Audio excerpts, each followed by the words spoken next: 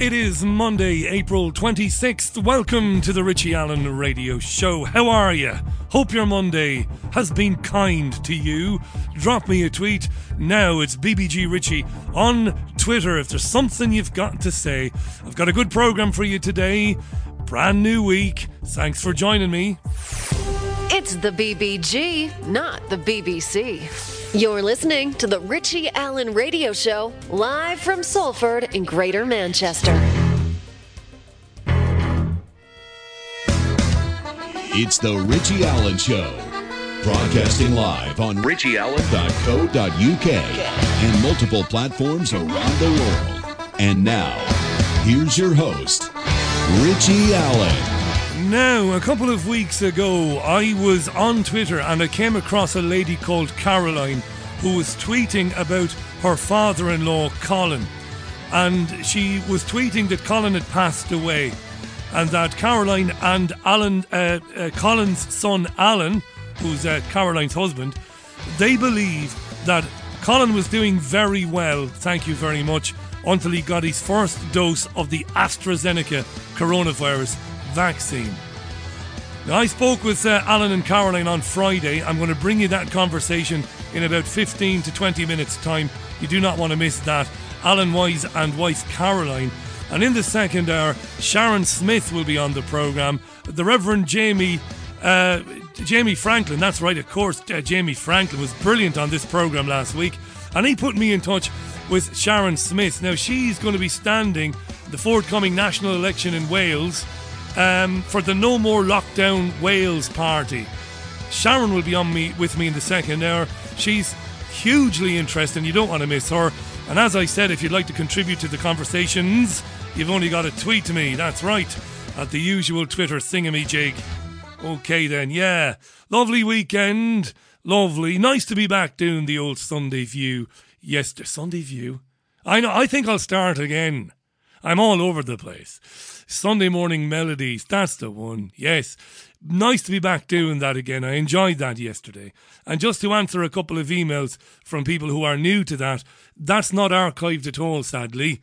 You can't, because the podcast hosts won't hold it, because they won't keep it because of all the music. Do you understand? So it's a live thing. And we run it a few times on Sunday afternoon afterwards, but then it just disappears. So you've got to catch it on Sunday if it's your bag. If it isn't your bag, don't worry about it. All right.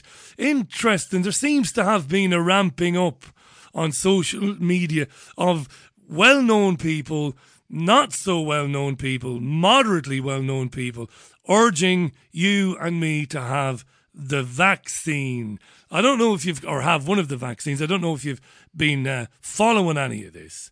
I'm not sure if you've been following any of it. But yeah, it seems in the last couple of days there's been certainly an escalation in people coming on Twitter to tell you and me that we should have the jab and that we should do it to be unselfish. One of them is a guy called Tom Harwood, who worked at one time for Guido Fawkes. Hope I pronounced that right. And now he's off to a brand new news channel. What's it called again? Andrew Neil is heading it up. I think it's GB News, is it? GB News, eh? It's still not online yet. It's still not on telly yet. But it's coming soon. And this guy, Tom Harwood, tweeted out yesterday, and he meant it. It wasn't satirical. He said, young, fit and healthy, ? Young, fit and healthy, get a vaccine. It's not for you, it's for your country and those you love. So GB News is not going to be any different, of course. Not that we thought it would be to any of the others that it'll be in competition with. It's madness, isn't it? I mean, I'm not going to take a medical intervention on behalf of someone else. It's insane. Will you have this, will you, this medicine to protect your granny? No. Feck right off. No, thank you very much. Firstly, my granny has had the feckin' thing. She's had 2 doses of it, so there's no need for anyone else to have it on her behalf. If it's any good, that is. By the way, this is rhetorical. I don't have any grannies left, sadly. They're pushing up clover. My grannies are pushing up clover. But yeah. No thanks, granny is 80. She's 80. No thanks. I'm not being selfish, but no thank you very much. I was thinking today, if I did have a granny and if she needed a kidney, would I give her a kidney? You know, if the odds favoured her hanging around a few more years, if she had one of me kidneys now, you wouldn't give one of my kidneys to Wurzel Gummidge. Well, my kidneys have been pickled, sadly, in various alcoholic substances for many, many, many years. I'm not bragging about that now. I'm weaning myself off the booze as best as I can. But I think if there was any chance she'd stick around a bit longer, yeah, I'd give her the kidney, you know. I'd give me granddad me left testicle if it'd keep him alive, but not me right one. Different thing entirely. It's insane, this, and you'll see quite a bit of this now as they're inviting younger people to come and have the jab. It's been announced now that they're into the early 40-somethings, and in some places they're already offering a vaccine to over 30s. No medical evidence that by having it, you'll protect Granny or anybody else.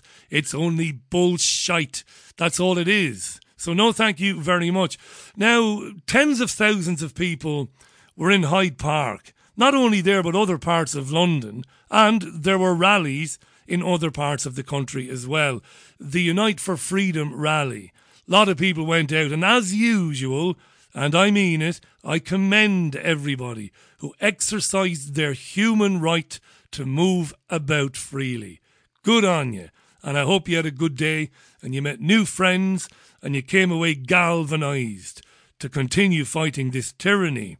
Now, the chef, Tanya Buxton, whom I didn't know too much about, but then again, we're even. Stephen, I doubt she ever heard of me, but she was at the Unite for Freedom rally on Saturday. She's a celebrity chef, apparently, and she was on talk radio with Mike Graham today, and they talked about that rally, why she was there and how she felt about it. I mean, I know you posted some footage. Yeah. The thing I saw, which I loved, was this people walking down singing the Bob Marley song, yeah, which looked tremendous. It just looked like great fun. It was fun, but also my heart literally contracted a lot of the times. So I saw one young man carrying a placard saying, lockdown killed my mum. Right. And I ended up talking to him a little bit, and she couldn't get treatment, and so she died.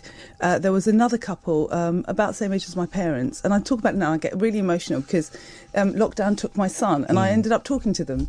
I don't know, I'm getting so upset now, but I am. No, but you do, because you're a human being. They said that he'd lost his business, he couldn't get any money, he wasn't working, and he'd committed suicide. Yeah. And then you have to deal with people calling us these vile names. Don Jolly used the C word on people who were on the march. To these parents that have lost their son, this man thinks it's fine to say that. You know, we all want the same thing. We all want to live life in a good and healthy way and have freedoms and live an open, free life. And yet, anybody who turned up at that lockdown, if you look at most of the media, most of the celebrities out there, they're calling us these rancid names. Yeah. Yes, rancid names. It is quite, again, I don't want to overuse the word, but it is extraordinary, remarkable to see people in the public eye, like I said, some of them well-known, not so well-known, very well-known, going after people for attending the rally on Saturday. Yeah. There's nought wrong with Tom Harwood, says Charlotte. I would wager there's a lot wrong with Tom Harwood, personally. Anybody asking somebody to take an intervention on behalf of their country, it's quite a bit wrong with them, I would have said. Charlie says, Richie, I got my vax invite by text message today. I'm 44 years young, says Charlie. Thanks, Charlie. You had the technological, you got the text message. Very 20th century, 21st century. I got a snail mail letter, and that was a few days ago. I'm wondering, will I get another one? We'll have to wait and see. Hi to James Busby. Patricia Braunschweiler says, having the jab? Nope. She says, selfish and proud. Bill says, my country and the ones I love can take their own vaccine. I'll give it a miss, says Bill. Me and you both, Bill, me and you both. On the same show with Mike Graham was none other than Peter Hitchens, and they discussed the rally and the Freedom March and all of that. Here he is. Well, it does to some extent depend on size, but you must contrast that, of course, with the way in which the BBC gives very considerable publicity to the... Yes, I didn't quite set that up properly, did I now? Oh dear. Oh dear. The Mike Graham, the presenter, made the point to Peter Hitchens, isn't it pretty disgraceful that a massively attended rally like that wasn't even reported by the BBC or given scant mention? And Hitchens' response was... Well, it does to some extent depend on size, but you must contrast that, of course, with the way in which the BBC gives very considerable publicity to the Alexei Navalny movement in Russia. If they gave equivalent publicity to movements of the same size and nature in this country, then it would be interesting, but they don't. Also, the other thing is they're very uncritical of Mr. Navalny, who, if he lived in Britain, would be much disliked by Guardian readers, particularly for his unpleasant statements about the inhabitants of the Caucasus region, and remarks which people might look up, which put him certainly well to the right of UKIP, let's say, because of the extraordinary attitude towards Russia of what I would call our liberal elite. His offences against liberalism are overlooked because he is an opponent of the Putin regime. Yes, and that in itself, again, is remarkable. But, I mean, it seems to me, and I mean, you and I have been in journalism roughly the same amount of time, that journalism isn't even journalism anymore. There are very few people who question things. There are very few people who wish to question things, and they don't seem to even want to challenge their own bosses nowadays. Well, I don't. I think that there have been huge changes in how many of them have been driven by technology, some of them have been driven by falling circulations.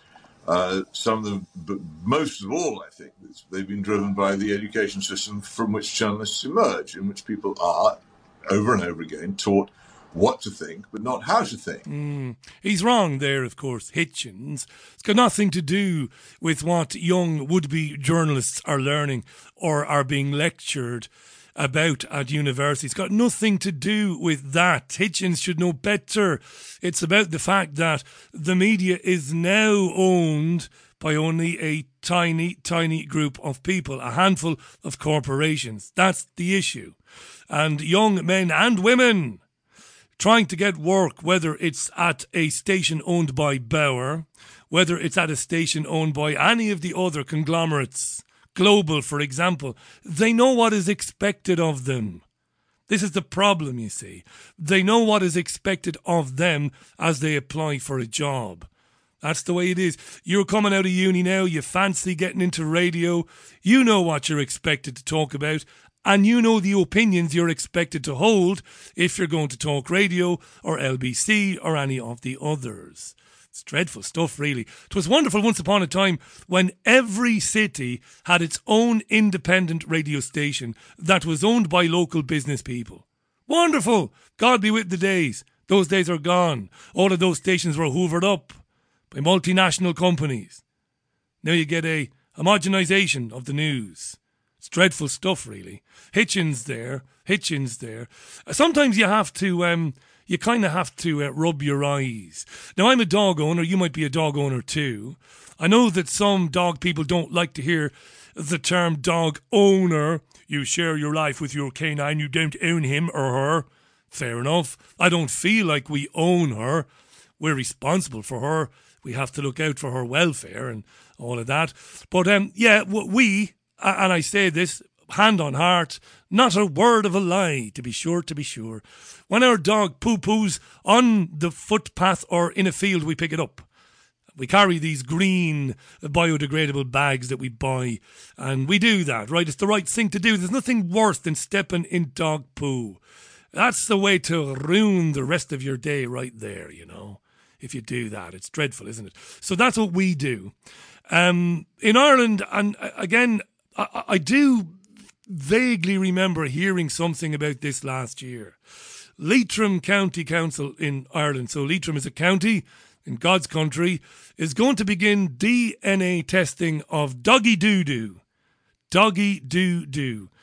Why? Because it wants to identify people who are not picking up the dog's poo-poo. So dog wardens will be going around collecting stool samples and attempting to match them with saliva samples taken from dogs in the same area. So they'll collect the doggy poo-poo.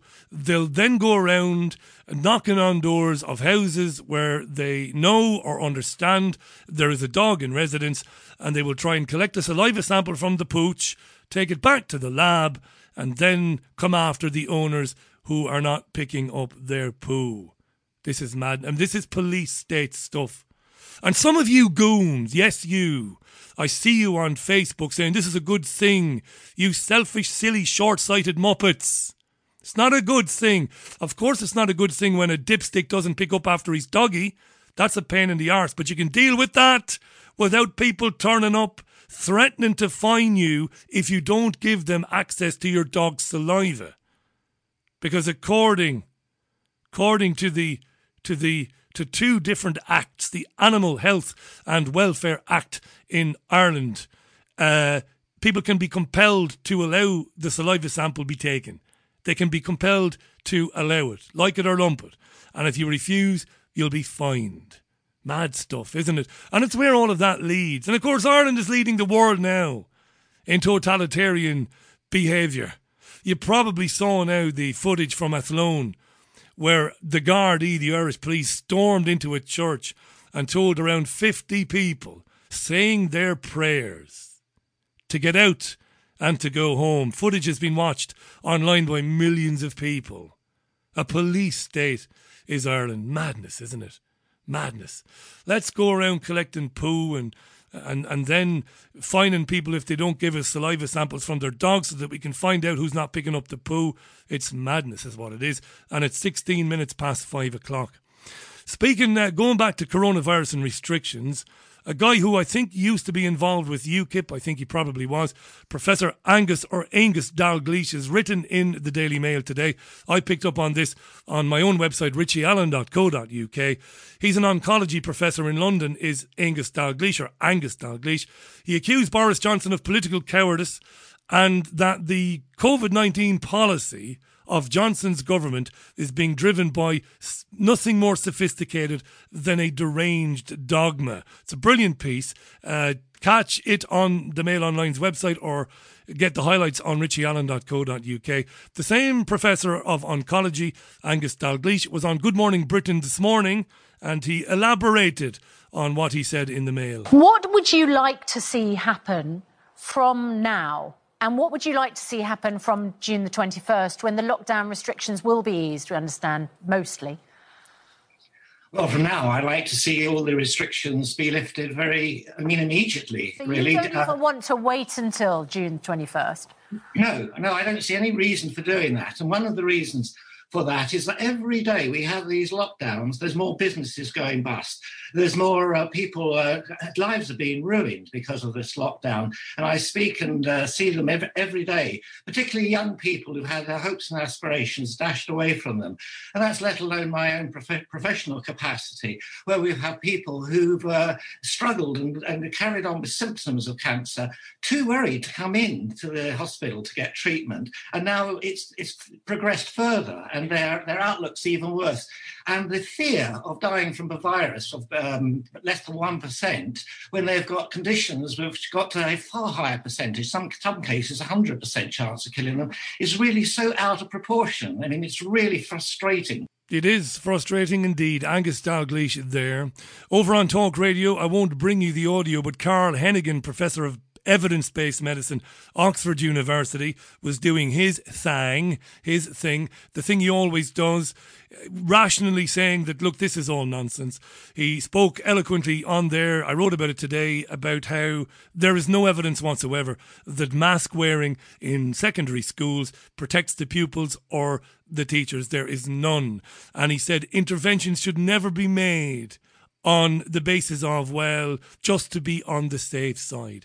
Just to be on the safe side has no place in evidentiary-based medicine. That's what he said. You never make an intervention, he said, unless you know for a fact that it is going to have a positive outcome for you and for the patient. That's Carl Hennigan speaking today. And another interesting bit of news coming out of America, you'll find this on richieallen.co.uk as well. Researchers at the great MIT, the Massachusetts Institute of Technology, revealed that the risk of exposure to coronavirus 19 is as great at 60 feet as it is at 6 feet indoors. So this research basically debunks the guidelines from the CDC, the Centers for Disease Control and Prevention, and the World Health Organization. They said last year that Americans should maintain a distance of 6 feet indoors and outdoors. But this research by MIT people, professors and students and PhDs and whatever, used calculations factoring in several issues that could affect transmission and said there is not much of a benefit at all to the 6 foot rule, especially when people are wearing masks. It has no physical basis because the air a person is breathing while wearing a mask tends to rise and comes down elsewhere in the room, so you're more exposed to the average background than you are to a person at a distance. Mask wearing and distancing totally debunked by Massachusetts Institute of Technology. You're not going to be remotely surprised that not a single broadcaster in the UK picked up on that story this morning. Not a single one. That's where we are. It is 20 minutes past the hour. Let me read a couple of tweets then, and we'll get to my first guests who I recorded on Friday afternoon last.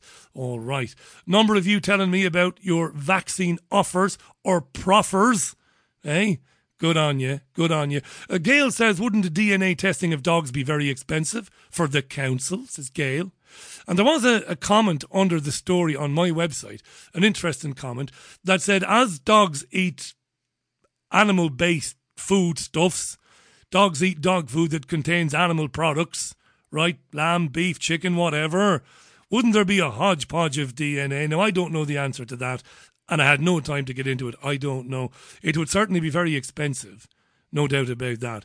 Susan says, Richie, doctor came to give my dad the second jab today, but thanks to information provided by guests on this programme, my mum was left alone.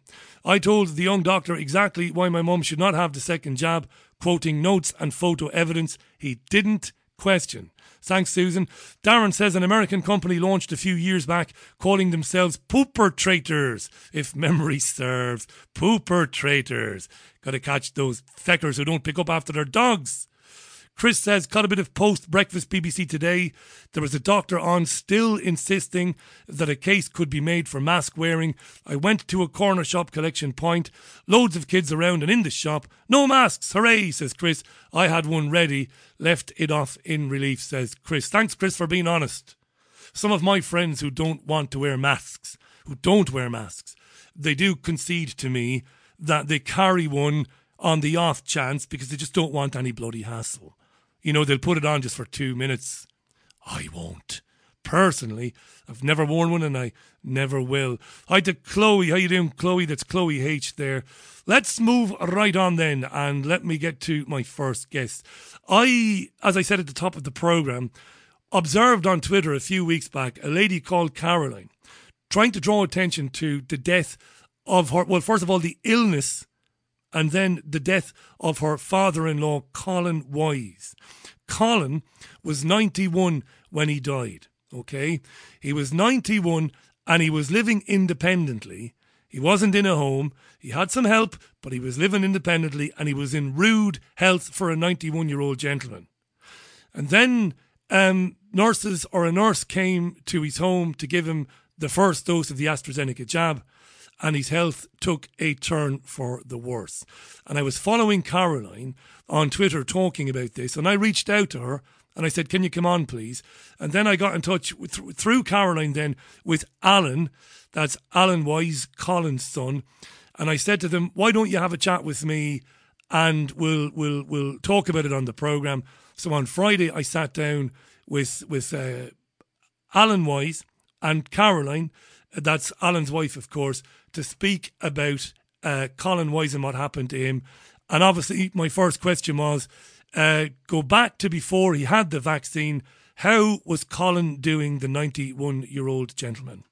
Colin was independent. Although he was 91 years of age, he served in the RAF. He was a healthy man. apart from he had a catheter and a walking stick. That was it. But I mean, he was totally independent. I mean, we would prepare his meals and he would heat them up. He could do all that himself. We did sort all his clothes, etc., things like that. But totally, he was independent at home. He was totally fine the day before he got his jab.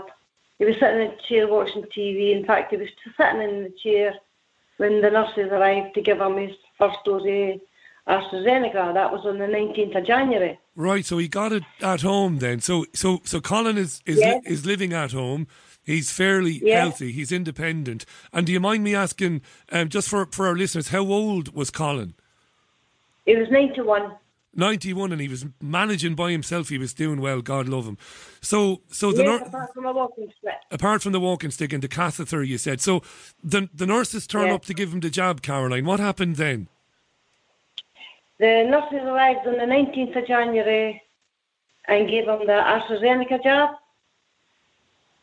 So the next day he felt unwell, and that lasted for 2 days.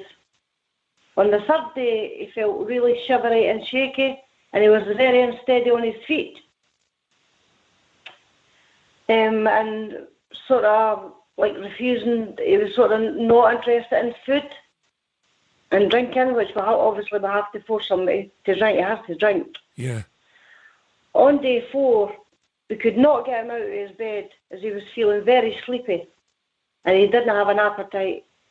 And we started to spoon feed him a few spoonfuls of food or pudding just to try and get fluids into him. The fluids we would give him, because he couldn't lift his head, it was by straw. So he had a straw. In the next 2 weeks, he had several spells where he was really poorly. As a result of that, we then had to call out the doctor 4 times, 4 different doctors. Every doctor that visited Colin said he had a chest infection and prescribed antibiotics orally, which he was already struggling to swallow because he was deteriorating.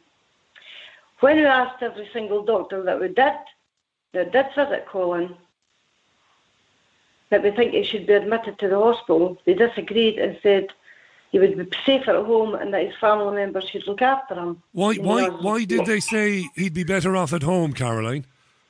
One actually says to him because he won't come out. If he goes in, he won't come out. That was the words, one of them. If he goes in, he won't come out. Basically, they said if he goes in, he'll pass away. Yes. That's extraordinary. Or whatever way they want to put it, I don't know. But he did eventually have to go in, did he? Well, yeah, of course he had to go in. Of course.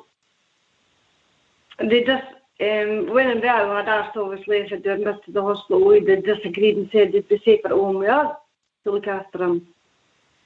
When the weekend of the 6th, 7th of February, now this is after how many days, Alan? 2 weeks?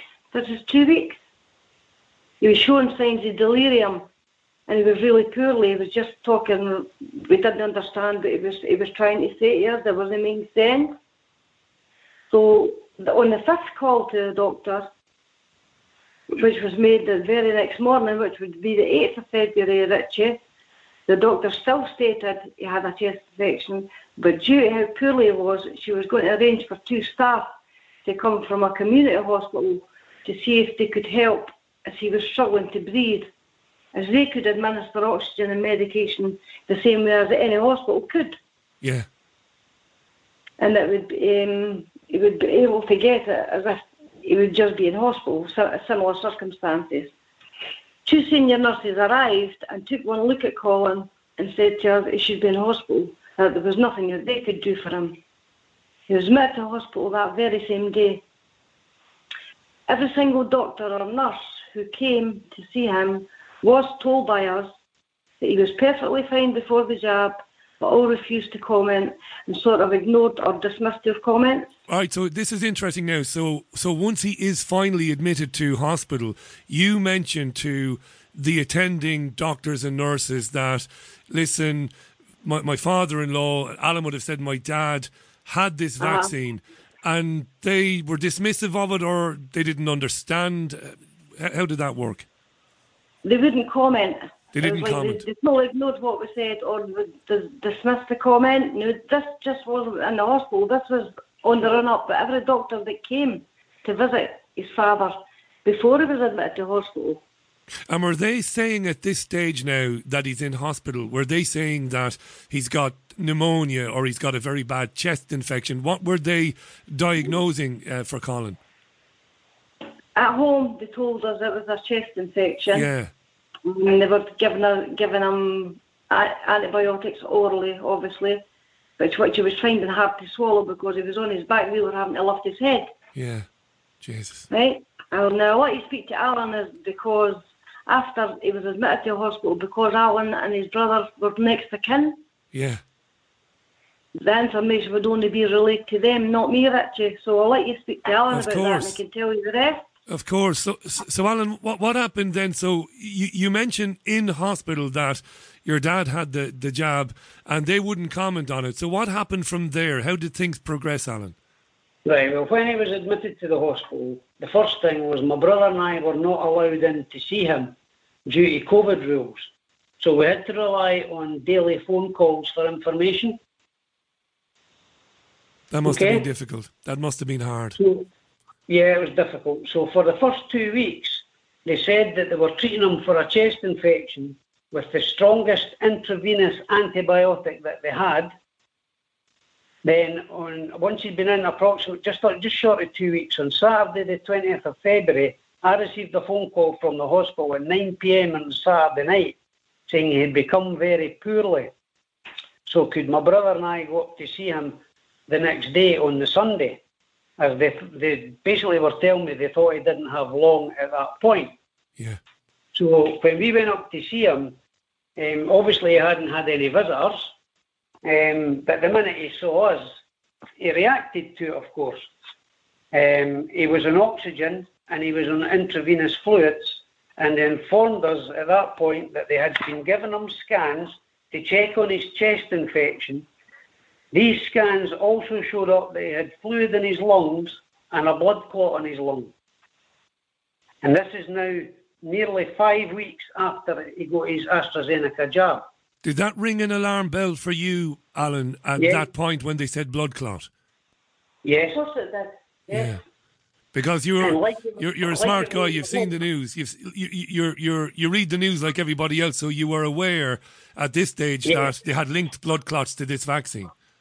Yes, and like at home, when we were allowed into hospital to see him, we mentioned to various nurses and to the doctors that he'd only got like this since he'd had his AstraZeneca jab, and we got the same reaction in the hospital that we got at home. Basically, they didn't comment and they basically dismissed your comment. Every one of them. Did they not? Can I ask this, Alan? I believe you. Of course, I believe you that they ignored your talk about the vaccine. But it's.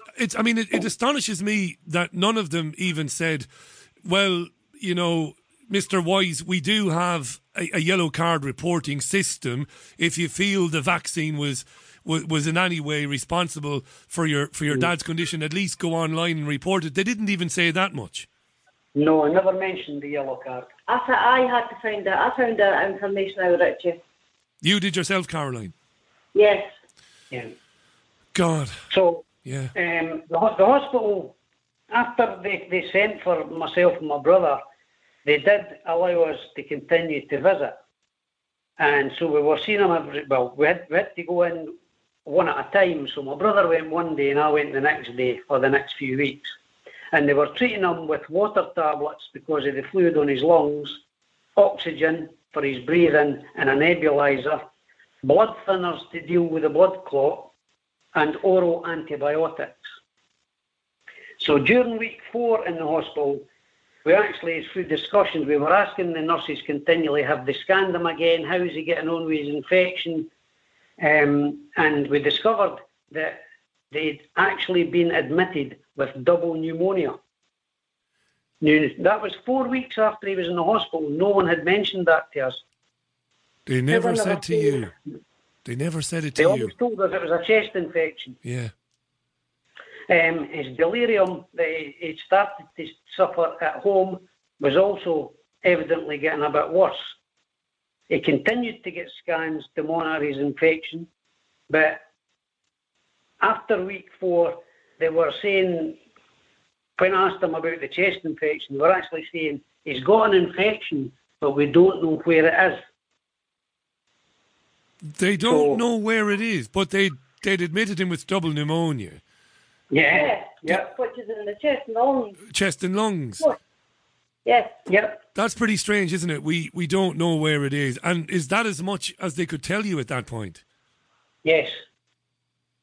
That's exactly all they could tell us. Over the next 3 weeks, he continued with his medication, but they stopped the antibiotics because the amount of antibiotics he had and the strength of them, it just was a waste of time trying to give him any more antibiotics. I think it was becoming dangerous to give him any more antibiotics.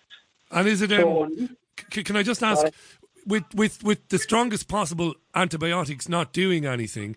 Now, I can't say this for certain because I don't know anything, and I know you can't say this for certain either. But if the strongest antibiotics are not doing anything, it might be that they misdiagnosed what was wrong with him. Yes. You got to consider that, don't you? Because maybe the bacterial infection maybe wasn't a bacterial infection. Maybe it was something else. Maybe, but that's speculation. That'll maybe be evident when they tell you about his death certificate. Yeah. But over the next 3 weeks, he continued with his medication, but stopped antibiotics. Week 5 in the hospital, we had a meeting with the doctor.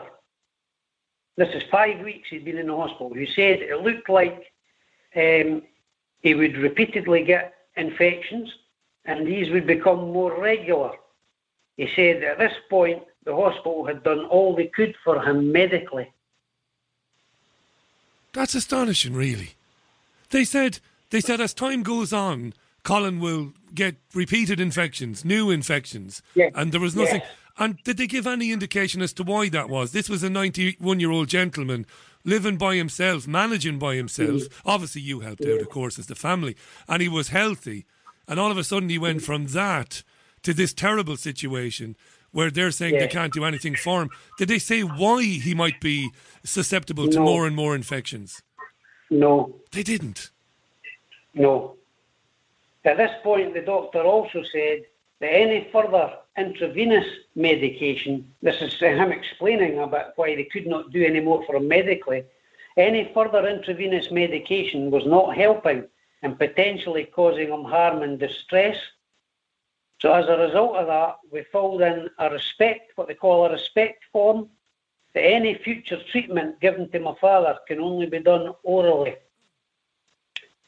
And at that point as well, he was put on the list to be moved locally to a community hospital closer to home, because they were basically saying in the main hospital they could not do any more medically for him.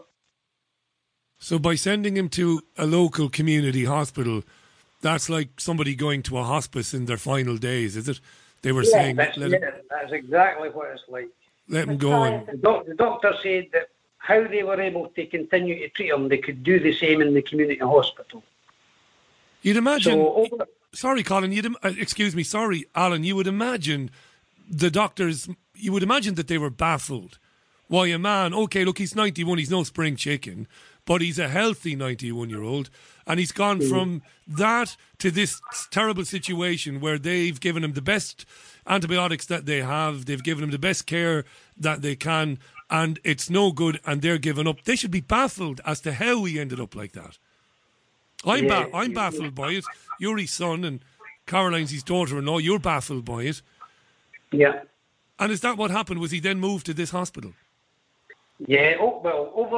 There was another. He had to wait on a waiting list. So over weeks 6 and 7 in the hospital, my father did not, because they weren't giving him intravenous stuff, he would not eat or drink much at all. Oh God, yeah. His delirium was still present, and when presented with food in the hospital, my brother and I had to attempt to spoon feed him, but he had no interest in food or liquids. That must have been terribly stressful for you and your brother, Alan. I can't imagine how difficult that was. we saw a change in him, because when my father was admitted to hospital or at the beginning, he was approximately 14 stone in weight. And by the end of week 7 in the hospital, he was less than 9 stone. He'd lost 5. He'd lost about 5 stone in 7 weeks.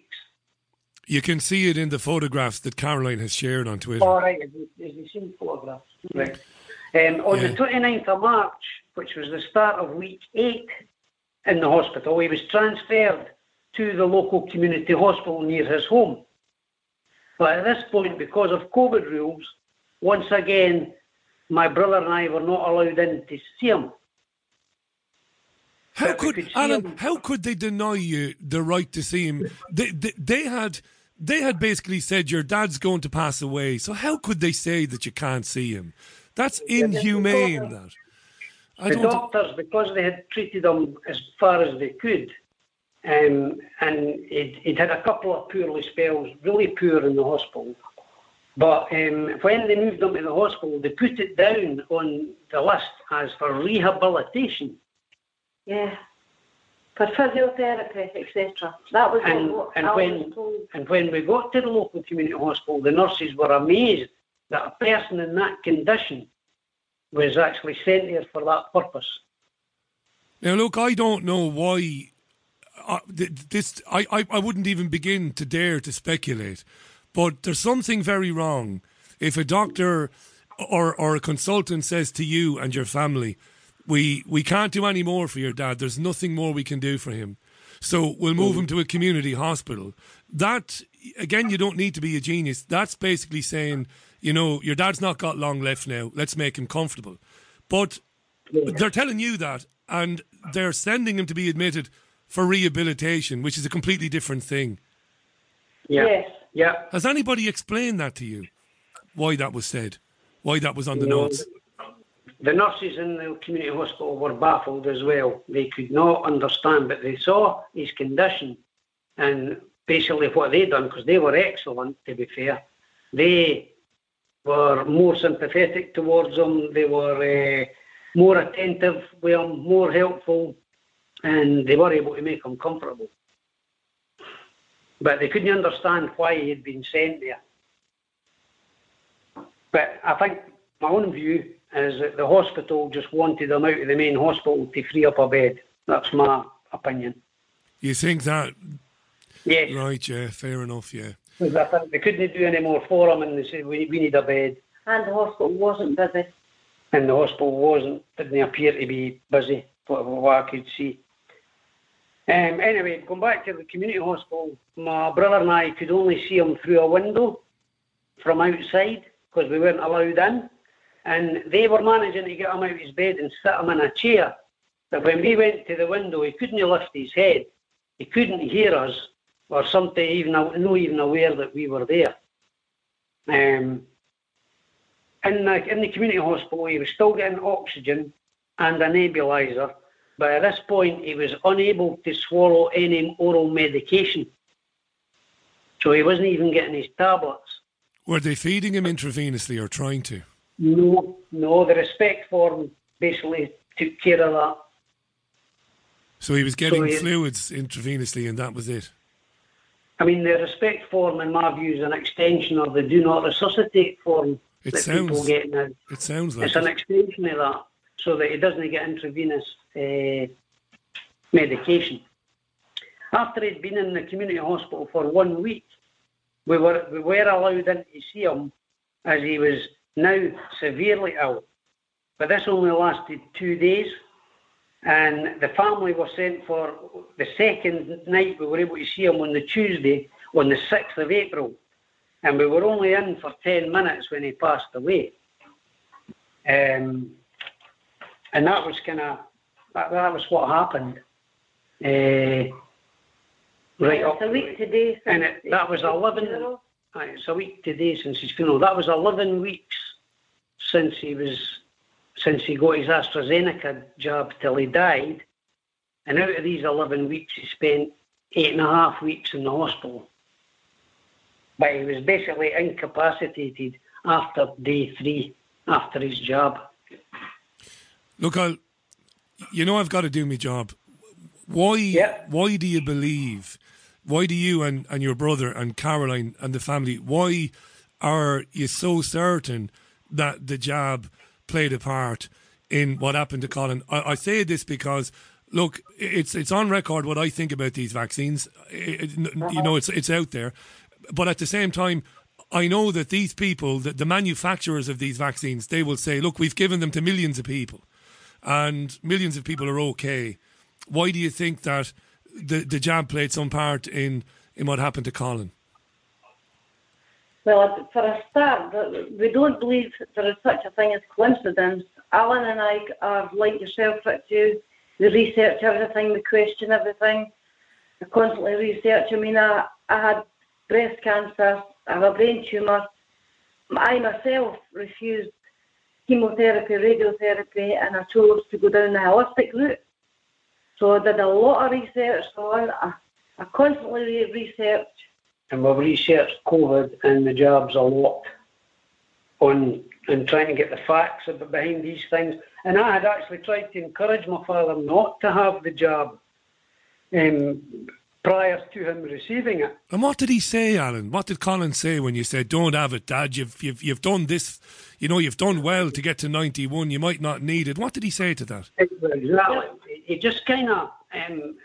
I think I found a lot of the elderly people are all the same. They're kind of just going by what they're told to do.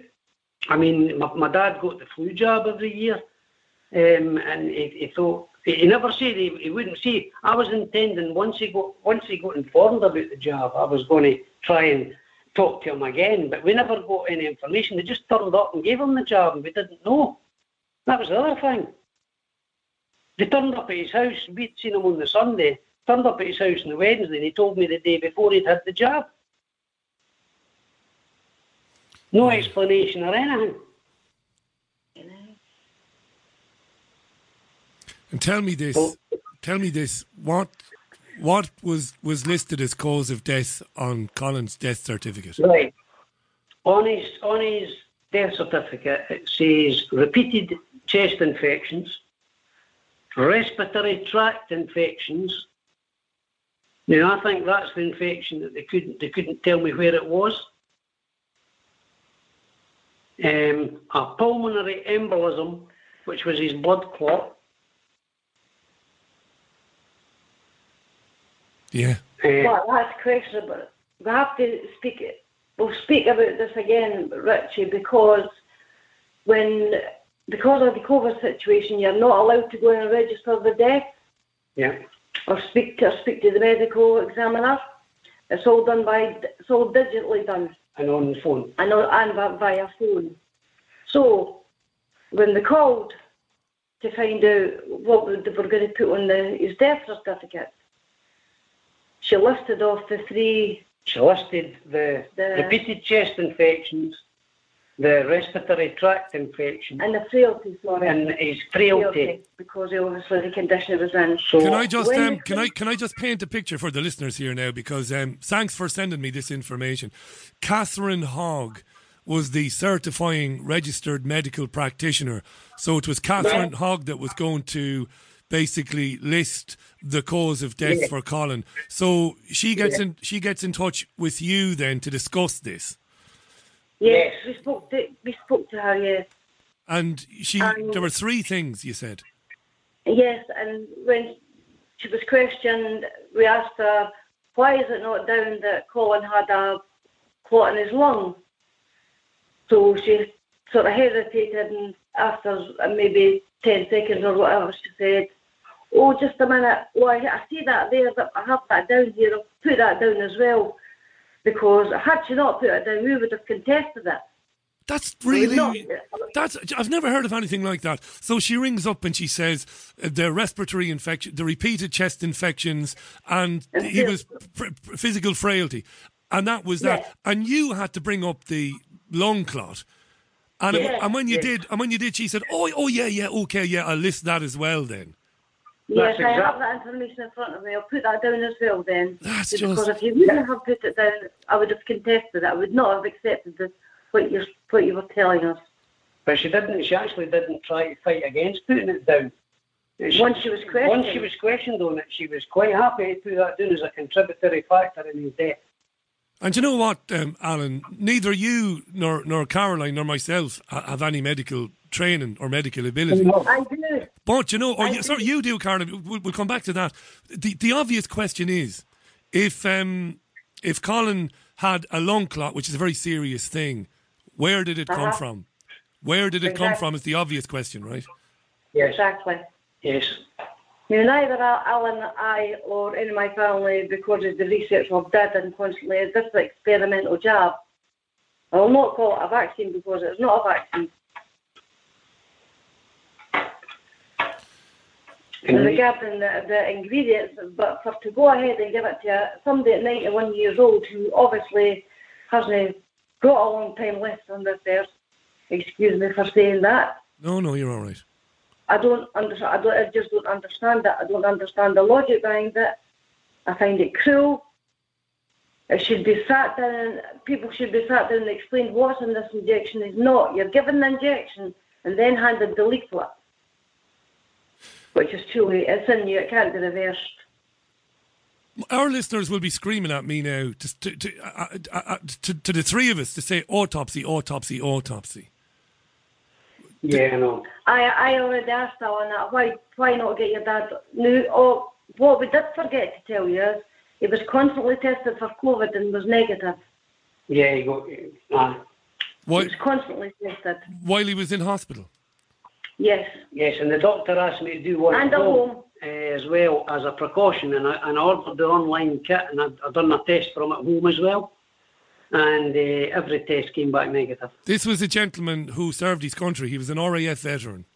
Yes. He obviously had golden genes because he was 91 and he was able to look after himself and was testing negative for this thing, and yet they gave him a vaccine anyway. Yes. And then he later developed a lung clot after becoming, very, very seriously ill very quickly. There's a lot of questions here that need to be answered, and only an autopsy really would do it. But as I understand it, there has been a policy in place not to perform autopsies on people, pretty much anybody who's died in the last 12 months of anything. Exactly. Yeah. And what can you do at this stage now, Alan and Caroline, in terms of, are you still trying to get answers from the hospitals involved, from Catherine Hogg?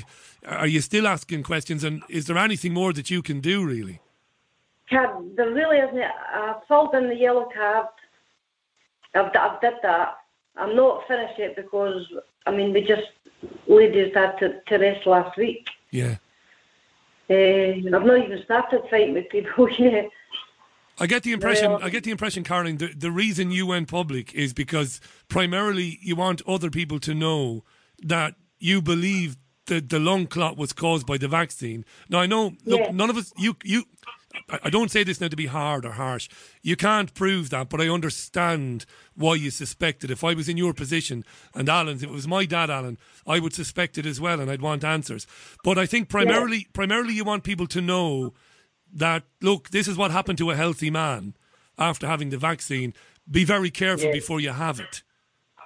Yes. Please do your research. Yes. Jesus. And he was only buried last week, was he? God love him.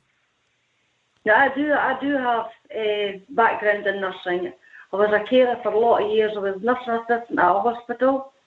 So I do have a lot of nursing qualifications.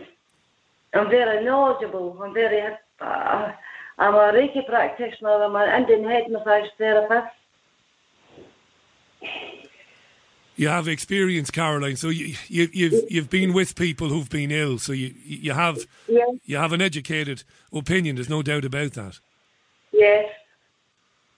I fought cancer myself and the brain tumour. I nursed Alan's mum with cancer. I nursed my own mum with cancer while I had cancer.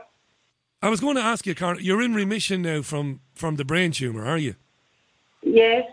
I'm not in remission. I didn't accept any treatment for the cancer of the breast. I allowed them to remove the tumour.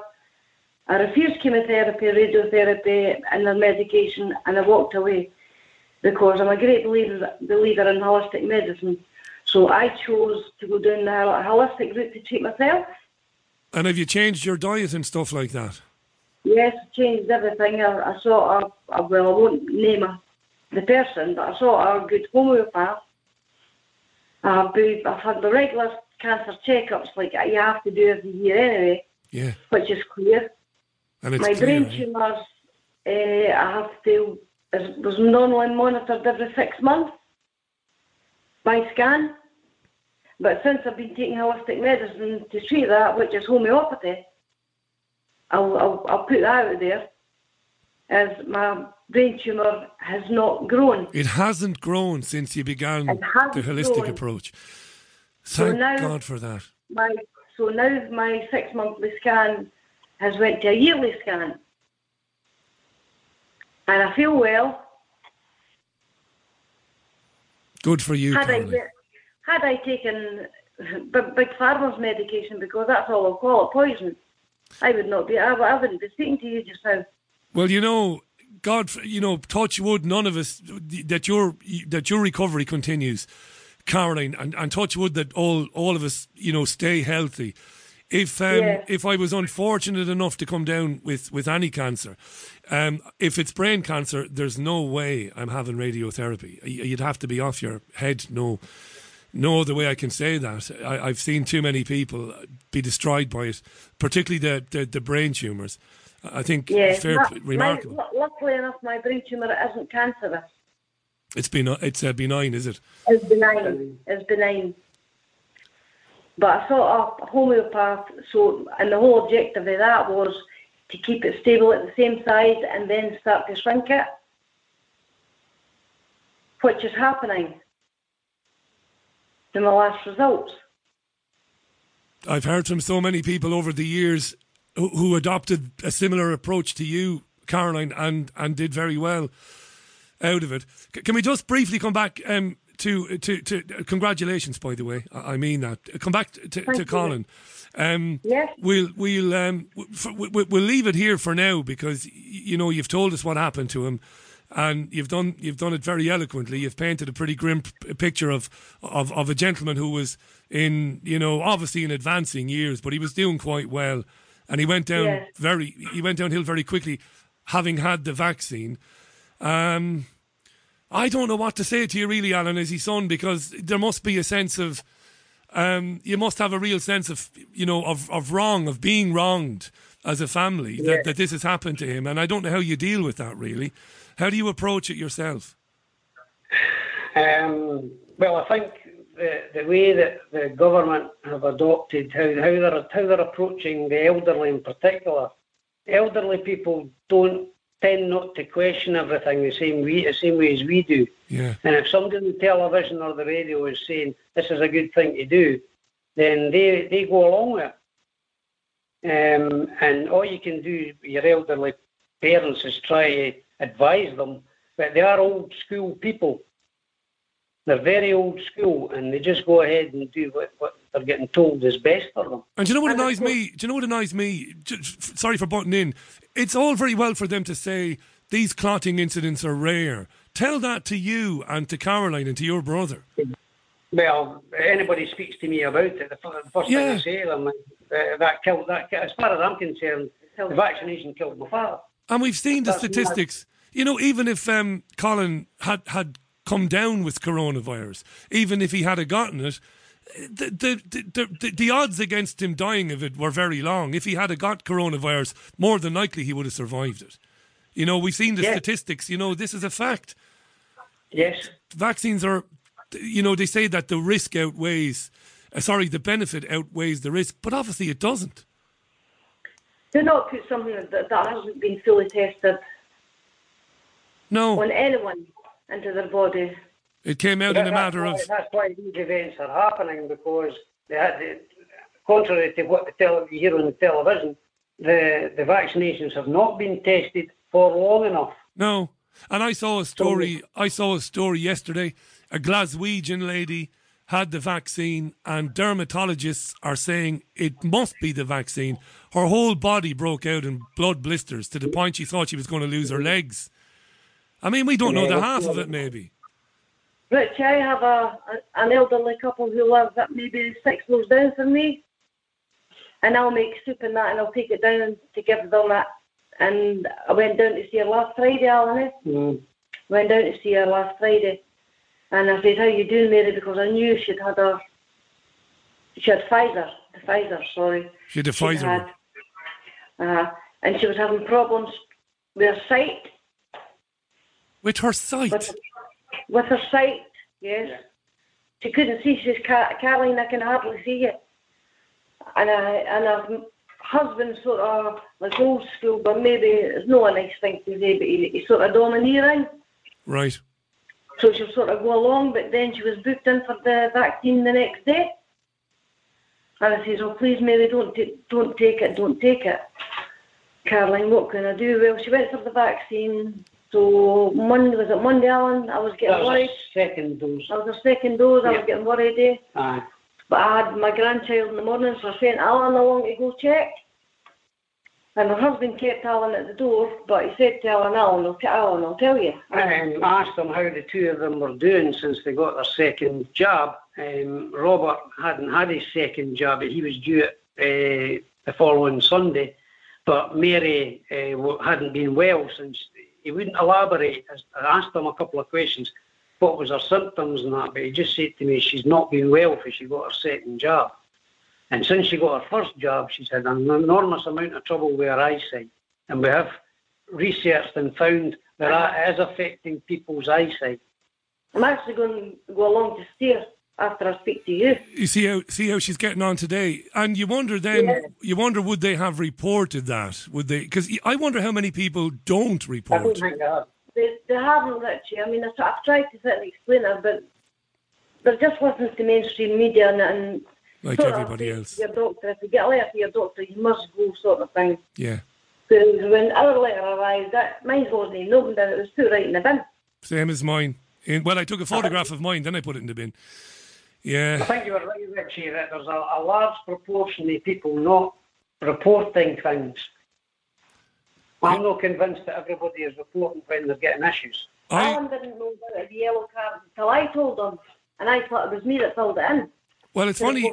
It's funny you say that, both of you, because I know of somebody who developed a clot after the AstraZeneca first dose, and thankfully, thanks be to God, it was dissolved with medication fairly quickly.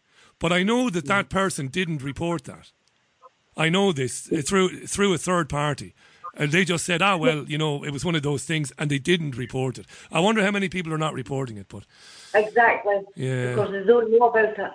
Listen, can I just thank you for coming on the two of you? And first of all, when I say I'm sorry for what happened to Colin, I really do mean that. I know I didn't know him, and I didn't know you both until obviously very recently. But I know what it's like to lose somebody I love, and it's not easy. And under these circumstances, it must be even more, heartbreaking and frustrating. I think the two of you are brilliant, and I hope that people will look at what happened to Colin, and it will make them, at least think again and do a little bit more looking into these drugs and what these drugs might be doing. And if that's the case, and if it stops somebody, from getting a clot or something more serious, I think, Colin's death won't have been in vain. But I want to thank you for sharing his story with me. You're welcome. It's just, please do your research. Please go by. Don't look at Google. It's for kids.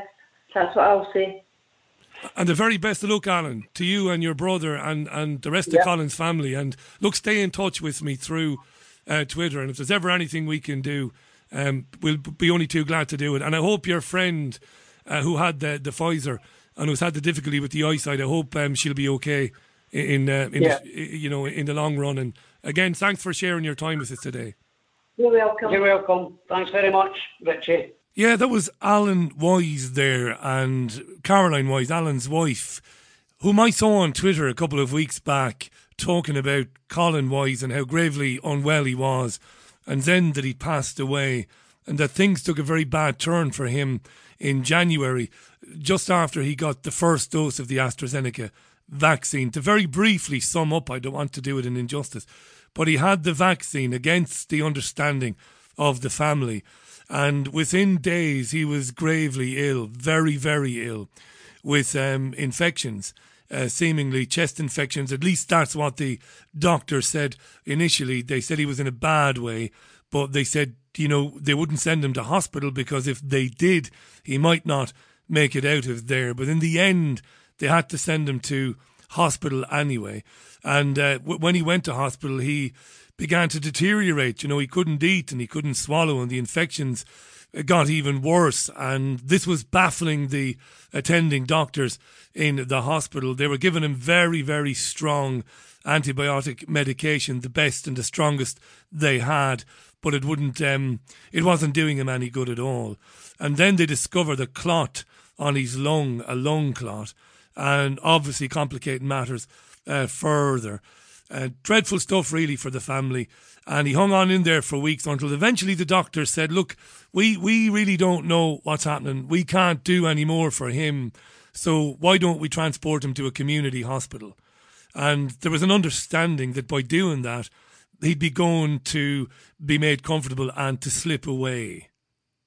But rather bizarrely, the notes that accompanied Colin from the big main hospital to the community hospital said that he was being sent there for rehabilitation, which is a contradiction in terms of what the family had been told. They'd been told that, they couldn't find infections. They were told he would keep getting infections. They would get worse and worse and worse, and eventually he would pass away. And in the community hospital, he did pass away. And the person responsible for registering the cause of death, a woman, contacted the family by phone and said the infections and frailty and this and that, these are the causes of death. And Colin and Caroline said, well, hang on a second, what about the lung clot, the blood clot?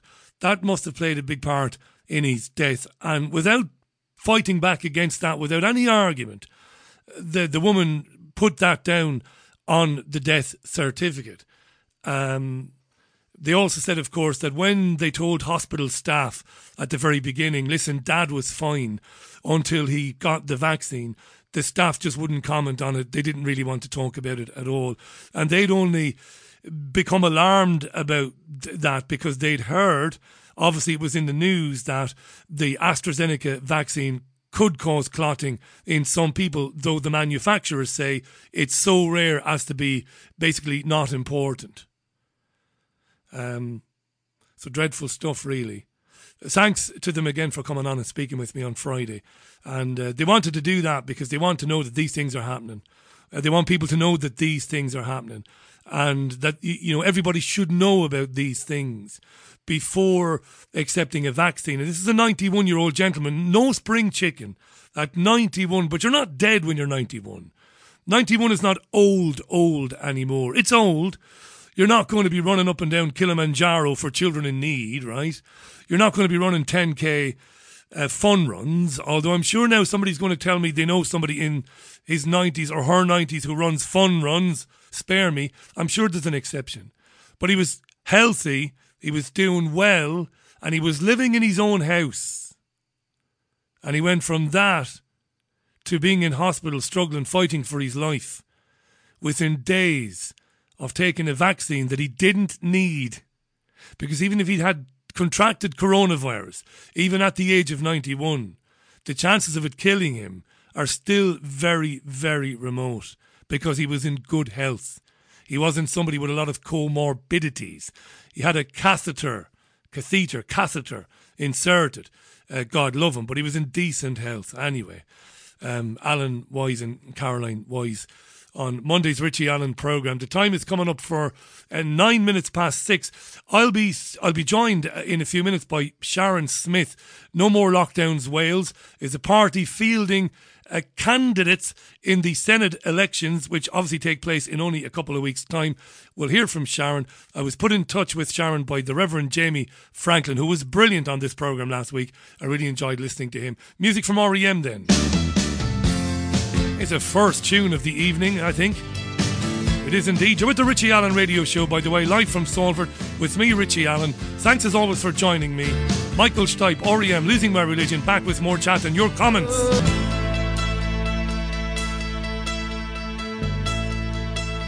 God, that takes me back. God, what was I in when that came out? 5th year in secondary school in Port Lorga in St. Paul's Community College. I think so. I think it was in 5th year. What year was that? 91, was it? 90 or 91? R.E.M. What was the album called again? In Time, was it? God. Yes, early onset dementia for the BBG, it must be. I'm normally good at that sort of thing. Recalling, recollection, I'm pretty decent at it, you know. How are you, by the way? 13 minutes past the hour. If you just joined the programme, you missed an important conversation with about Colin Wise, rest in peace. A conversation with his son Alan and daughter-in-law Caroline. This programme is, of course, always archived on Podomatic.com. Yes, Spotify is censoring the programme. That has been confirmed now. Any discussion of lockdown or vaccines, and Spotify is going to chop the programme up. It's an outrage, but I really don't care. I don't get wound up by stuff like that. It is what it is, right? What can you do? It will not be censored on Podomatic.com. richieallen.podomatic.com. That's the link. On you go. Before we welcome Sharon to the programme, and I'm looking forward to chatting with her. She comes across great, does Sharon. Another Sharon on Twitter, that's Shasta Sharon, says, thanks to Alan and Caroline for sharing their story. I know someone, says Sharon, whose grandmother developed a blood clot behind her eyes following her jab and was unable to see as well. Not sure how she is now. Isn't that interesting? Because Caroline told me during the conversation that her neighbour had the Pfizer jab and had difficulty with her sight. And I'm waiting for Caroline to get back to me to let me know, in fact, how her neighbour is. Hopefully her sight has improved since Friday. And Sarah Louise, good evening, Sarah Louise, says, Richie, listening to you talking about the gentleman who died, Colin, that is, today it was the funeral of one of my friends. She died suddenly and very unexpectedly, heart problem, after the second vaccine. No one has questioned her death. She was in her early 50s. It's so tragic and nobody is asking any questions. That's Sarah Louise on Twitter. Thanks, Sarah Louise. And Ewan Cooper says, rather depressingly, not a criticism, Ewan, not a criticism, my friend. It is depressing, but you're right to say it. He says, I fear we'll be having more of these types of conversations over the next few months. I fear you're right. I fear you're right. So let's introduce then my next guest. I'm looking forward to catching up with her. I really am. And again, a big shout out to the Reverend Jamie Franklin for getting in touch with me and recommending that I speak to Sharon, that you and I speak to Sharon. Now, no more lockdowns. I'm going to give you the website right now. It's nomorlockdowns.wales. That's nomorlockdowns.wales. It's a political party set up to end all lockdown policies and to end all restrictions in Wales, the great country of Wales. And No More Lockdowns is standing candidates in the 2021 Senate elections. That takes place really soon. And one of the candidates is none other than Sharon Smith, and she's kindly agreed to come on and chat with us today. Sharon, you're very welcome to the programme. How are you? Hi, Richie. I'm great, thank you. How are you? I'm not too shabby. I was going to do that really, that schmoozy presenter thing. I was going to grab a couple of Welsh phrases to welcome you, but then I thought I'll just butcher them and make a holy show of myself, so I won't do that. But you are very welcome. Thanks for doing it short notice as well. And again, folks, no more lockdowns. Wales politics. And standing in an election, in foreign election. I'm guessing this is totally new to you, Sharon. It is new to me, although I was a Tory candidate at one time. I was a real committed member of the Tory party right up until the 23rd of March 2020. And on that day, I resigned immediately. So there you go. So that's how I ended up where I am now, really. Great place to start then. So you're a member of the Conservative Party. And yeah. Do you know how many Conservative men and women that have emailed me privately to say they still cannot believe that a Conservative government told businesses around the country that they had to close down, put people out of work and everything else that happened. So that came as a massive shock to you then. A massive shock, because up until, well, the general election, I went to dinners with after dinner speakers with Boris Johnson speaking after dinner, and also Jacob Rees-Mogg.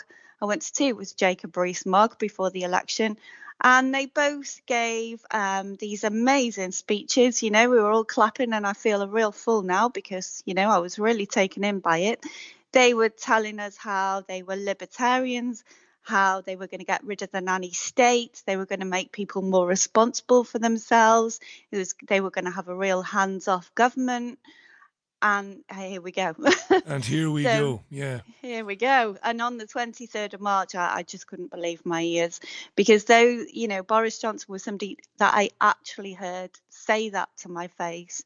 You know, he was there in front of me, probably about 3 meters away, telling me about how he was going to get rid of the nanny state.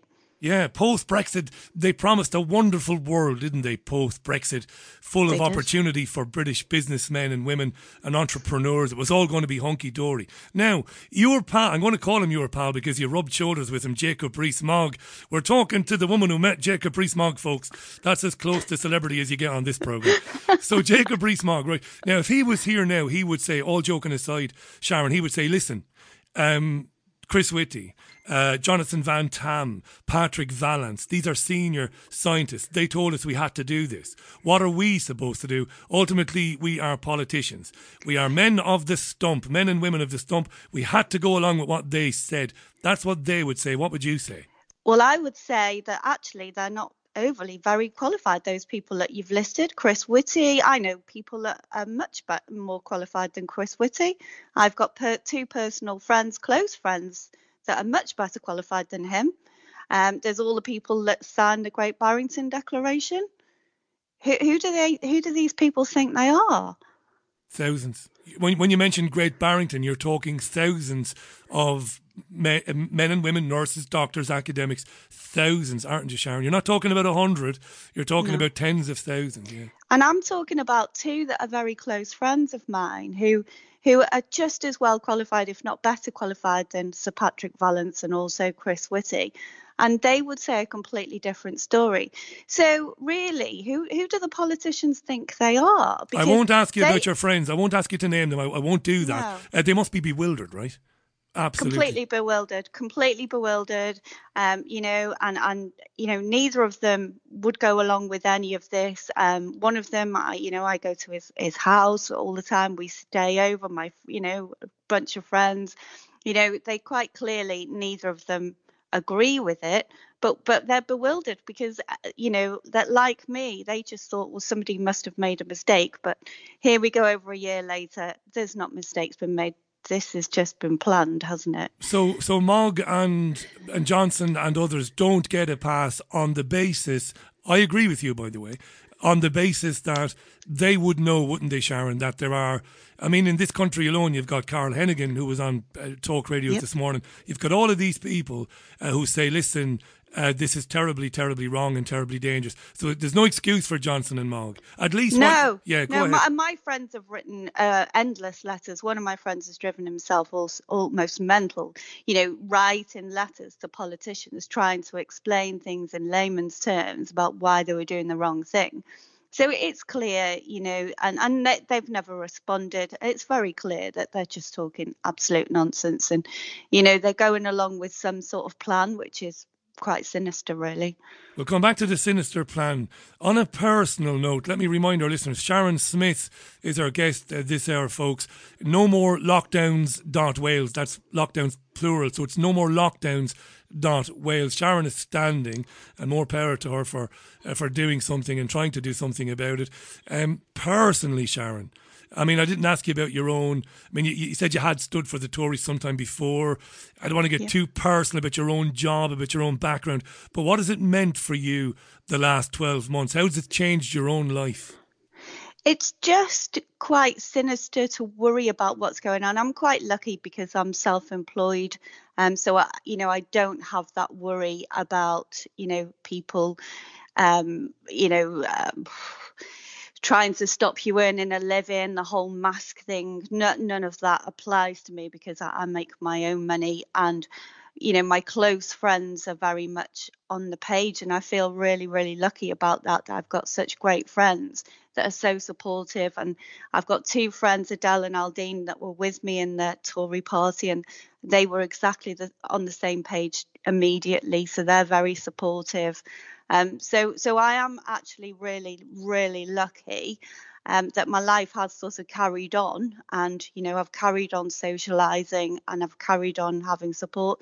There are friends that obviously have disappeared off the scene, but I've also, on the other hand, made some even better friends again, real people, and probably people that I wouldn't have come into contact with when I was a Tory and going along with that sort of scene. I've had some much more sort of honest and, great friends that are great backup that we meet with all the time, because there's quite a big anti-lockdown movement in North Wales, and we do meet up on a regular basis, and we have done for about a year. So those people know who they are. Again, I'm not going to name them, no. But they're very, very, very supportive, and there's a big group of us. So yeah, it's great. It's great in a way. There's a lot of great things actually, I think, that have come out of this, but the plan is very sinister, and we all need to push back really against everything that's going on. Yeah, and there's no tomorrow. It's got to be done now. If you want to read the manifesto of No More Lockdowns Wales, go to the address nomorelockedowns.wales/manifesto, nomorelockedowns.wales/manifesto, and you'll get the principles and the policies there. It's pretty straightforward. It's very easy to read. The response to COVID-19 was panicked and irrational, according to the party. A failed experiment as well, fueled by fear and not by reasoned debate. It's very good. It's very succinct and very easy to understand. What's the agenda then? I mean, I talk about this to people who I used to work with in radio back, in commercial radio in Ireland and in Spain, and they're not on the same page as you and me and others. They don't see any conspiracy. And I say to them, they say to me, these politicians are too thick and they're too self-serving to be this fiendishly clever, to be pushing some sort of agenda. Even if you're right, Richie, they tell me, Sharon, if you're right, it's just because they're foolish and stupid. But you think it's more sinister? I think it's more sinister than that. I think it's got to be more sinister. Nobody could clearly be that stupid, surely. Maybe they could, but even if they are that stupid, there's somebody driving it from above. And Klaus Schwab, he's already published it in his book anyway. I mean, it's all there out in the open, isn't it? It's hardly even a conspiracy, is it? It's quite open what they're doing. Yeah. It is, yeah. Well, in light of the fact that you've got University College London telling us that this is over. Basically, it's over. It's been over for ages. Herd immunity was achieved ages ago. The vaccines... we might differ on the vaccines, but it doesn't matter. They say the vaccines no, are... I don't think so. we might come to that. They say the vaccines are great. All the vulnerable people have had them. Everything is hunky-dory, and yet they still persist, and they talk about variants, and they talk about, jabs in the autumn and then jabs next year. And maybe we need to keep some of the measures. Maybe we need to keep some social distancing and some masks. It's all very bleak, even though the evidence is whatever COVID was, it's pretty much gone now. So I'm with you on that. They can't be that stupid. There's got to be some agenda here. What about those who would say, Richie and Sharon, you're totally irresponsible Muppets. Look at what's happening in India. There's people dying in the streets in India, they might say to us. But I hear that I've heard from a few people that in India it's not quite the story that we're being told on the TV. When the South African strain was, or everyone was freaking out about that here, I was actually in South Africa. You were there, were you? Wow. I was there. They're probably going to get into trouble for saying this, but who cares? When they announced the lockdown before Christmas, I booked a ticket and cleared off to South Africa because they were saying about the South African strain, and a friend of mine owns a house over there. So myself and her decided to book a ticket and clear off to South Africa and see if we could find the South African strain. And when we were there, no one knew what we were talking about. Nobody knew what you were talking about. But hang on a second. I've just got Cressida Dick on the other line from London. £10,000, Sharon. £10,000. Crest of the dick. That would be fun. If I could do that, I would do it. I would get her on. So you're there in South Africa. I've never been myself. Yep. I imagine it's beautiful. And we're having a lovely time. Wonderful. And nobody is sick, and nobody has heard of their own variant. No. They were just all saying about, it was the same as here, really. There was a lot of people, wearing masks, but you could still go into shops and say, no, I'm exempt. No, thank you very much. And that was absolutely fine. It was not really any different to here.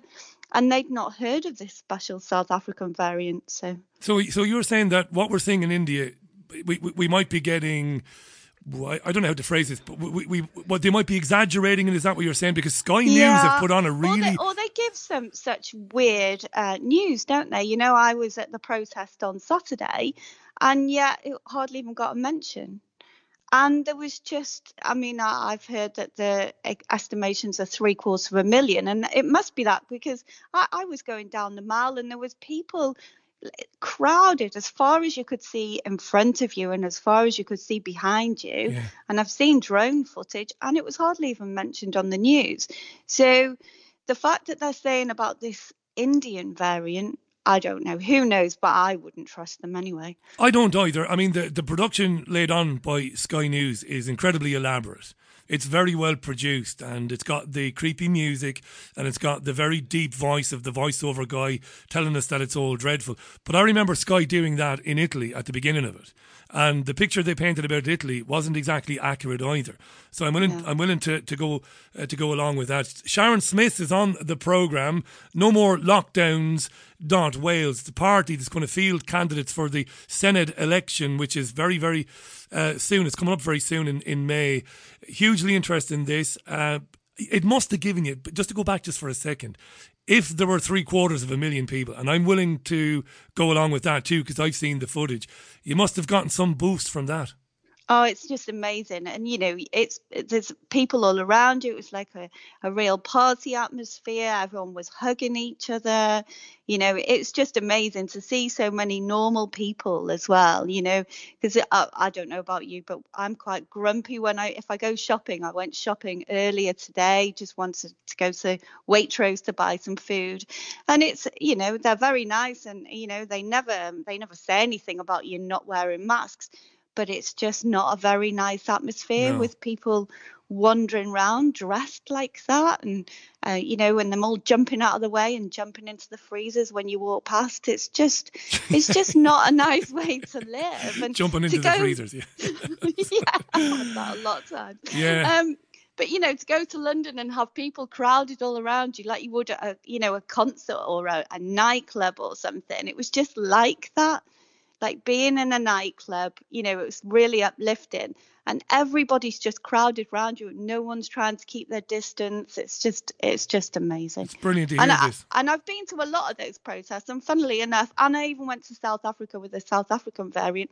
And funny enough, I'm just not dead. You're not dead, and you're not ill either.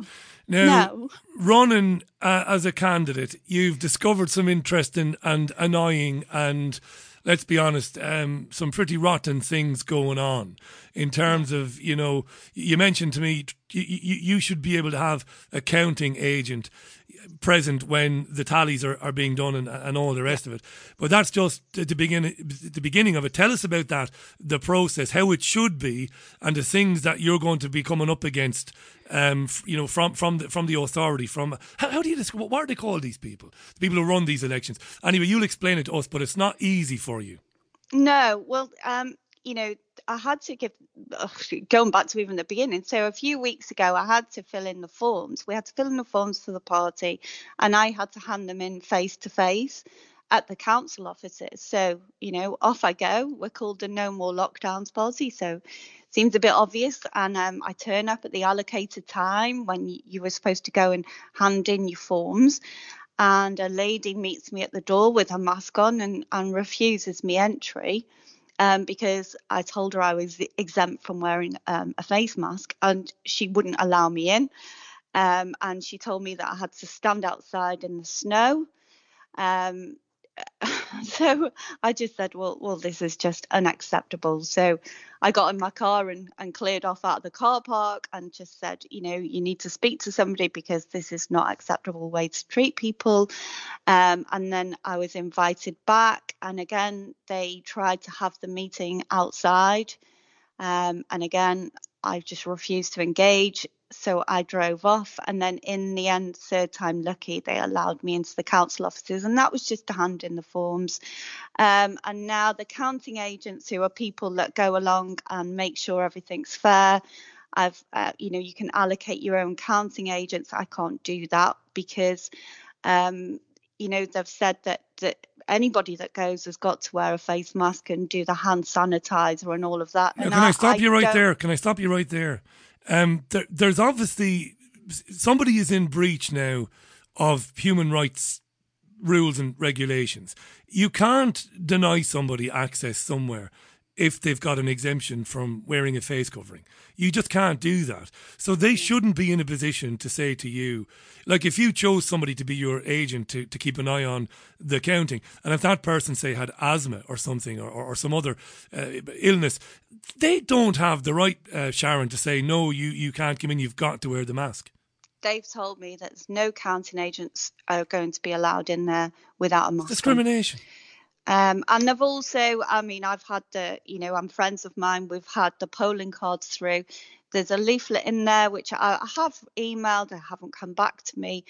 But, it's like fighting a losing battle. And it's not something, sadly, that I'm surprised at. But, there's leaflets in with the polling cards that say, to go into a polling station, you have to wear a face mask, and the leaflets don't mention, and also on the polling card, it doesn't mention anything about exemptions. It just says you have to wear masks, and that's it. So it's going to put people off voting. Yes, people don't like it. It should be tested legally, shouldn't it? It should. Anybody who's got any reason not to wear a mask, and that's your own business, by the way, dear listener. If you're listening to Sharon Smith and me, if you're listening right now, that's your own business. You might have a psychological reason why you're uncomfortable with the mask on. You could have your eyesight could be impaired. You might need to read lips. Like myself, you might have asthma. Anything, and you do not have to explain to these people what it is that your reason is. You don't need to give them your reason. They made this pretty clear at the beginning. The government and the NHS, but it seems to have been forgotten, Sharon. I was in Ambleside a couple of weeks back, and some of the shops there had signs, aggressive-looking signs, block capital letters, no exceptions. Who the hell are these people? I know, and I think a lot of people that wear masks do, they come up to me when I'm out shopping and do say, how do you do that? How do you get away with not wearing a mask? And well, no, to be fair, I rarely get challenged. The only real awful thing that happened to me with the whole mask was a police officer told me in Tesco's in Bangor, and I have got it on tape, and I filmed it because, he was being quite aggressive, and it was a police officer, and he stopped me having access. And he said that I had to prove my exemption. Wow. And I said, well, no, I don't. You're a police officer. You should know better. And he said that I had to prove my exemption and I should wear a badge. He actually said a badge, which I wasn't very happy about. No. I did say, well, what would you rather, that I wore a yellow star on my arm? And it didn't go down very well, to be honest. And I was told also that I was at the wrong Tesco's because they asked me where I lived. And I wasn't at the Tesco's that's nearest to my house. Oh God! So I was shopping at the wrong Tesco's, and they did say they were going to send me a fine, but I didn't get a fine for that. You never got a fine. But most people aren't quite as robust as me, so most people would just give in, wouldn't they? Just wear the mask, do as you're told, shop at the right supermarket, and shut up. I'm not very good at that, to be honest. So. And more power to you and your courage. I have great admiration for that.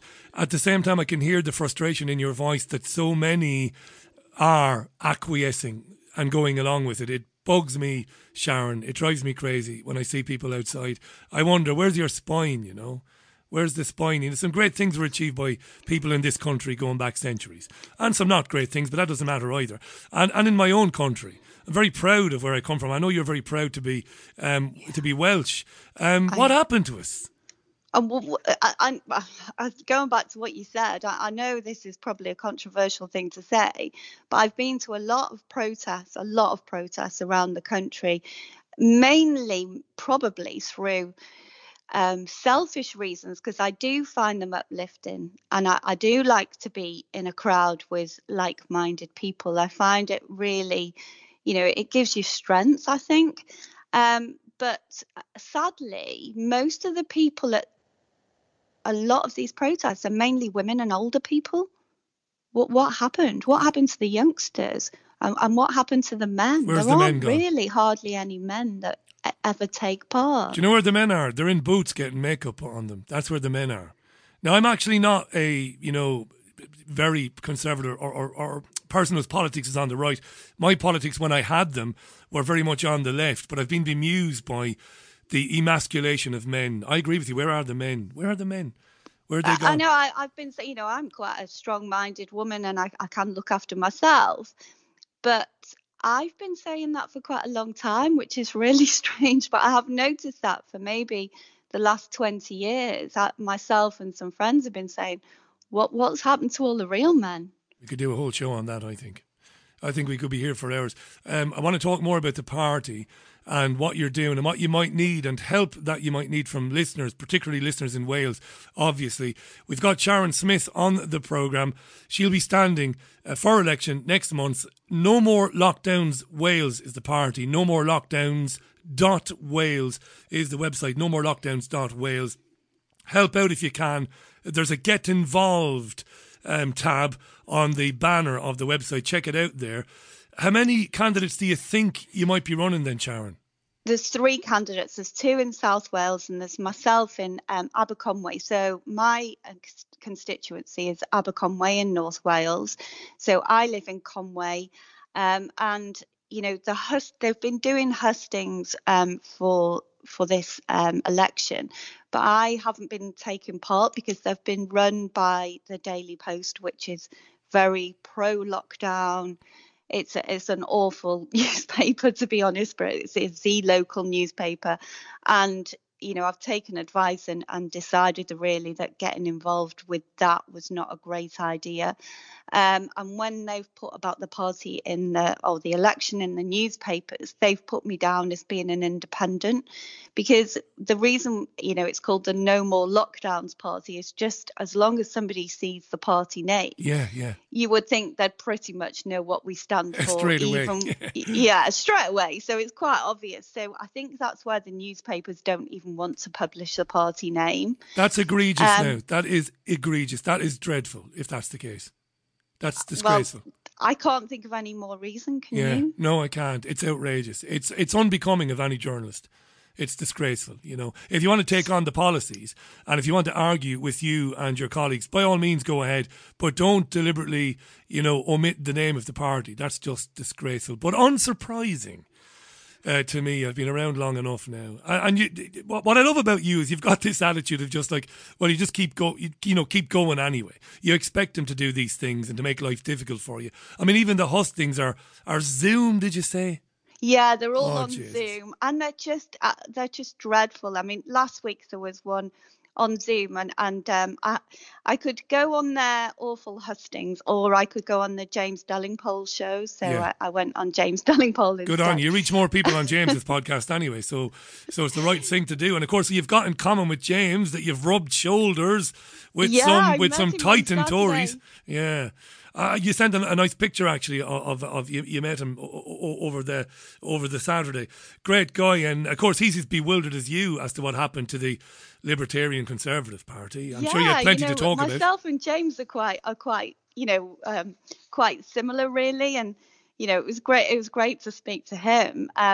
But at the same time, I sort of went back and looked at this Zoom hustings that I'd missed out on, and they said on there that I'd refused to take part, which I suppose was true.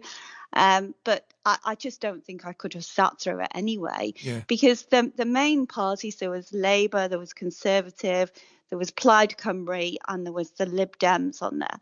And they were having these awful discussions about, they weren't actually addressing what's going on at all. They were talking as if the last year was just a blip.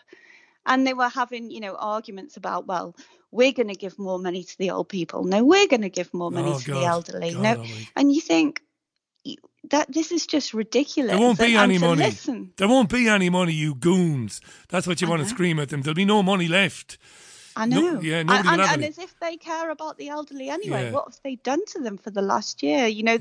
The present member of the Senate is somebody that I was friends with, actually, called Janet. And she hasn't spoken up at all, and she pretends to care about the elderly. Well, really? They've been locked up in the old people's homes. Where we live, it's a real, there's a lot of elderly people where we live. There's a really, high concentration of elderly people in Aberconway, and they've just been locked in the nursing homes. Yeah, they have. And again, there's something we could speak at length about on this programme. It's 16 and a half minutes to 7 o'clock. You're listening to The Richie Allen Show for Monday, the 26th of April 2021. Sharon Smith is on the programme. Do me a favour and check out nomorolockdowns.wales and nomorolockdowns.wales/manifesto. Check out what the party stands for. I know it's obvious. 3 candidates running, very succinct online, explaining what they feel and why they feel that way. And, I can't say any more than I hope it all goes well for you. So can I ask you this?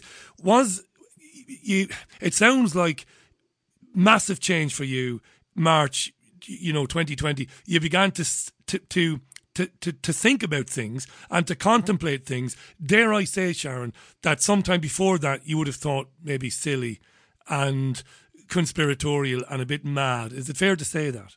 Absolutely. Whoever would have thought, if you'd have told me in February 2020 that in September 2020 I would have been in Trafalgar Square, cheering for David Icke, I'd have thought you were bonkers. Yeah. Because I just thought he was some crazy guy. I wouldn't have even listened to anything that he had to say. And there was me, like some teenager at a pop concert, cheering and clapping like mad in Trafalgar Square in September. But I would say that's the most uplifting experience I've ever had. When David walked on the stage, there was like something really strange happened there in Trafalgar Square, and it was really, really uplifting before he even opened his mouth. So, yeah. I don't blame... But yeah, I'd have thought you were crazy if someone had told me that before March the 23rd, 2020, I just thought you were crazy, because I just thought he was some bonkers guy that was on the TV. But there's nothing wrong with that. And this is not me now becoming patronising or mansplaining. I'm not going to mansplain or patronise you. There's nothing wrong with that. My mates used to say to me, why do you entertain him, Richie? And I would say, well, I entertain him because he's making some very sound arguments in his books about certain things. But I understood why my mates used to think bonkers, because their lives were fairly normal, Sharon. You know what I mean? Their lives were fairly, they went to work, they had their families, they went on holidays. They generally had it fairly decent. Why would you look at stuff like that? So I never blame people. I went to dinner with Jacob Rees-Mogg, who gave speeches afterwards. That was me. Yeah. So you just wouldn't have entertained that. No, I didn't. In that, I didn't. I worked in commercial radio, national radio for a bit. Did lots of stuff as a self-employed producer, and I would have thought, oh yeah, that's the guy that went mad on Wogan years ago. Sure, he's a bit mad. He's a bit mad. And then there was a reason to check him out. My reason was the things that happened after September the 11th, when we started invading Iraq and Afghanistan, doing all these terrible things that had nothing to do with Saddam Hussein. And I said, well, what's really going on? So, yeah, look, you have your moment, I suppose. And I suppose what's happened in the last 12 months, surely it must be directing people to at least look at themselves and think, wow, maybe many of the things that I held to be sacred and to be absolute, maybe I need to look again at those things. And I think people like you, obviously, successful, independent business women like you, no doubt, again, there's no patronising here. You're obviously going to get people, through your own interest in it, to take a look for themselves because of your own background. What do you think? Yeah, I hope so. I really hope so. And I really hope this election shows people like us that, they're not on their own, because I know from going to the protests, a lot of people say that they don't have the sort of friends support group that I have. And I just hope by me standing for the election that people will see that there are people like us that are standing up for them and that they do have a voice. Yeah. And is that what you'd like to achieve? Because, look, you're humble and you're obviously very bright and articulate. You're not stupid. So you know that the chances they're long odds, right? Zero. Yeah, they're Probably virtually zero. But there is something you can do, and you've just been describing it. That's awareness. Yeah, definitely. And I hope that, whoever does vote for me, and, there's a lot of people that have now said that they will go out and, deliver leaflets wherever they can get away with doing that. They'll do so. And I hope that, those at the Welsh government do take notice of, that there are people out there that will vote for anti-lockdown policies, and that there are a lot of us that don't think this is over. We're not going to just lie down and let them carry on with all these weird controls and vaccine passports, and it's just ridiculous, and it just needs to stop now. Absolutely. May I ask, do you have children? No. You don't. I always ask that because it is obviously a big deal for people who do, especially those who see through it. I feel for them, because they're terribly worried. If you see through this and you've got youngsters, it's even more stressful. I think it is anyway. I don't have children either. But I imagine if I did, Sharon, I'd be properly bricking it now, I know. I've got horses and dogs, and it's worrying about them, to be honest. Absolutely. What do you think of? We just for the laugh, for the hell of it, just for a bit of humour. County Leitrim in Ireland with the dog poo. What's going on there? I'm sorry, but somebody comes near my dog to swab his saliva out. Yeah. Never mind him; they'd need to get past me first. And in Ireland, it's gone so tyrannical in Ireland that the law says that if you don't agree to it, you'll be fined. And I know what it's like in Ireland, even though I've not lived at home for many, many years. They'll harangue and hound you, and they will take your property in lieu of non-payment of the fine. It just seems every other day. And, again, being a proud Irishman, you'd like to think that the Irish wouldn't put up with it, Sharon, but they just do put up with it. They just go along with it. And I'm like, when will you stand up? What will it take? Will it take them taking you out of your home to bring you to a vaccination centre? Hey, listen, before we run out of time, will you have the jab? Is that a stupid question? That's a very stupid question. Yeah.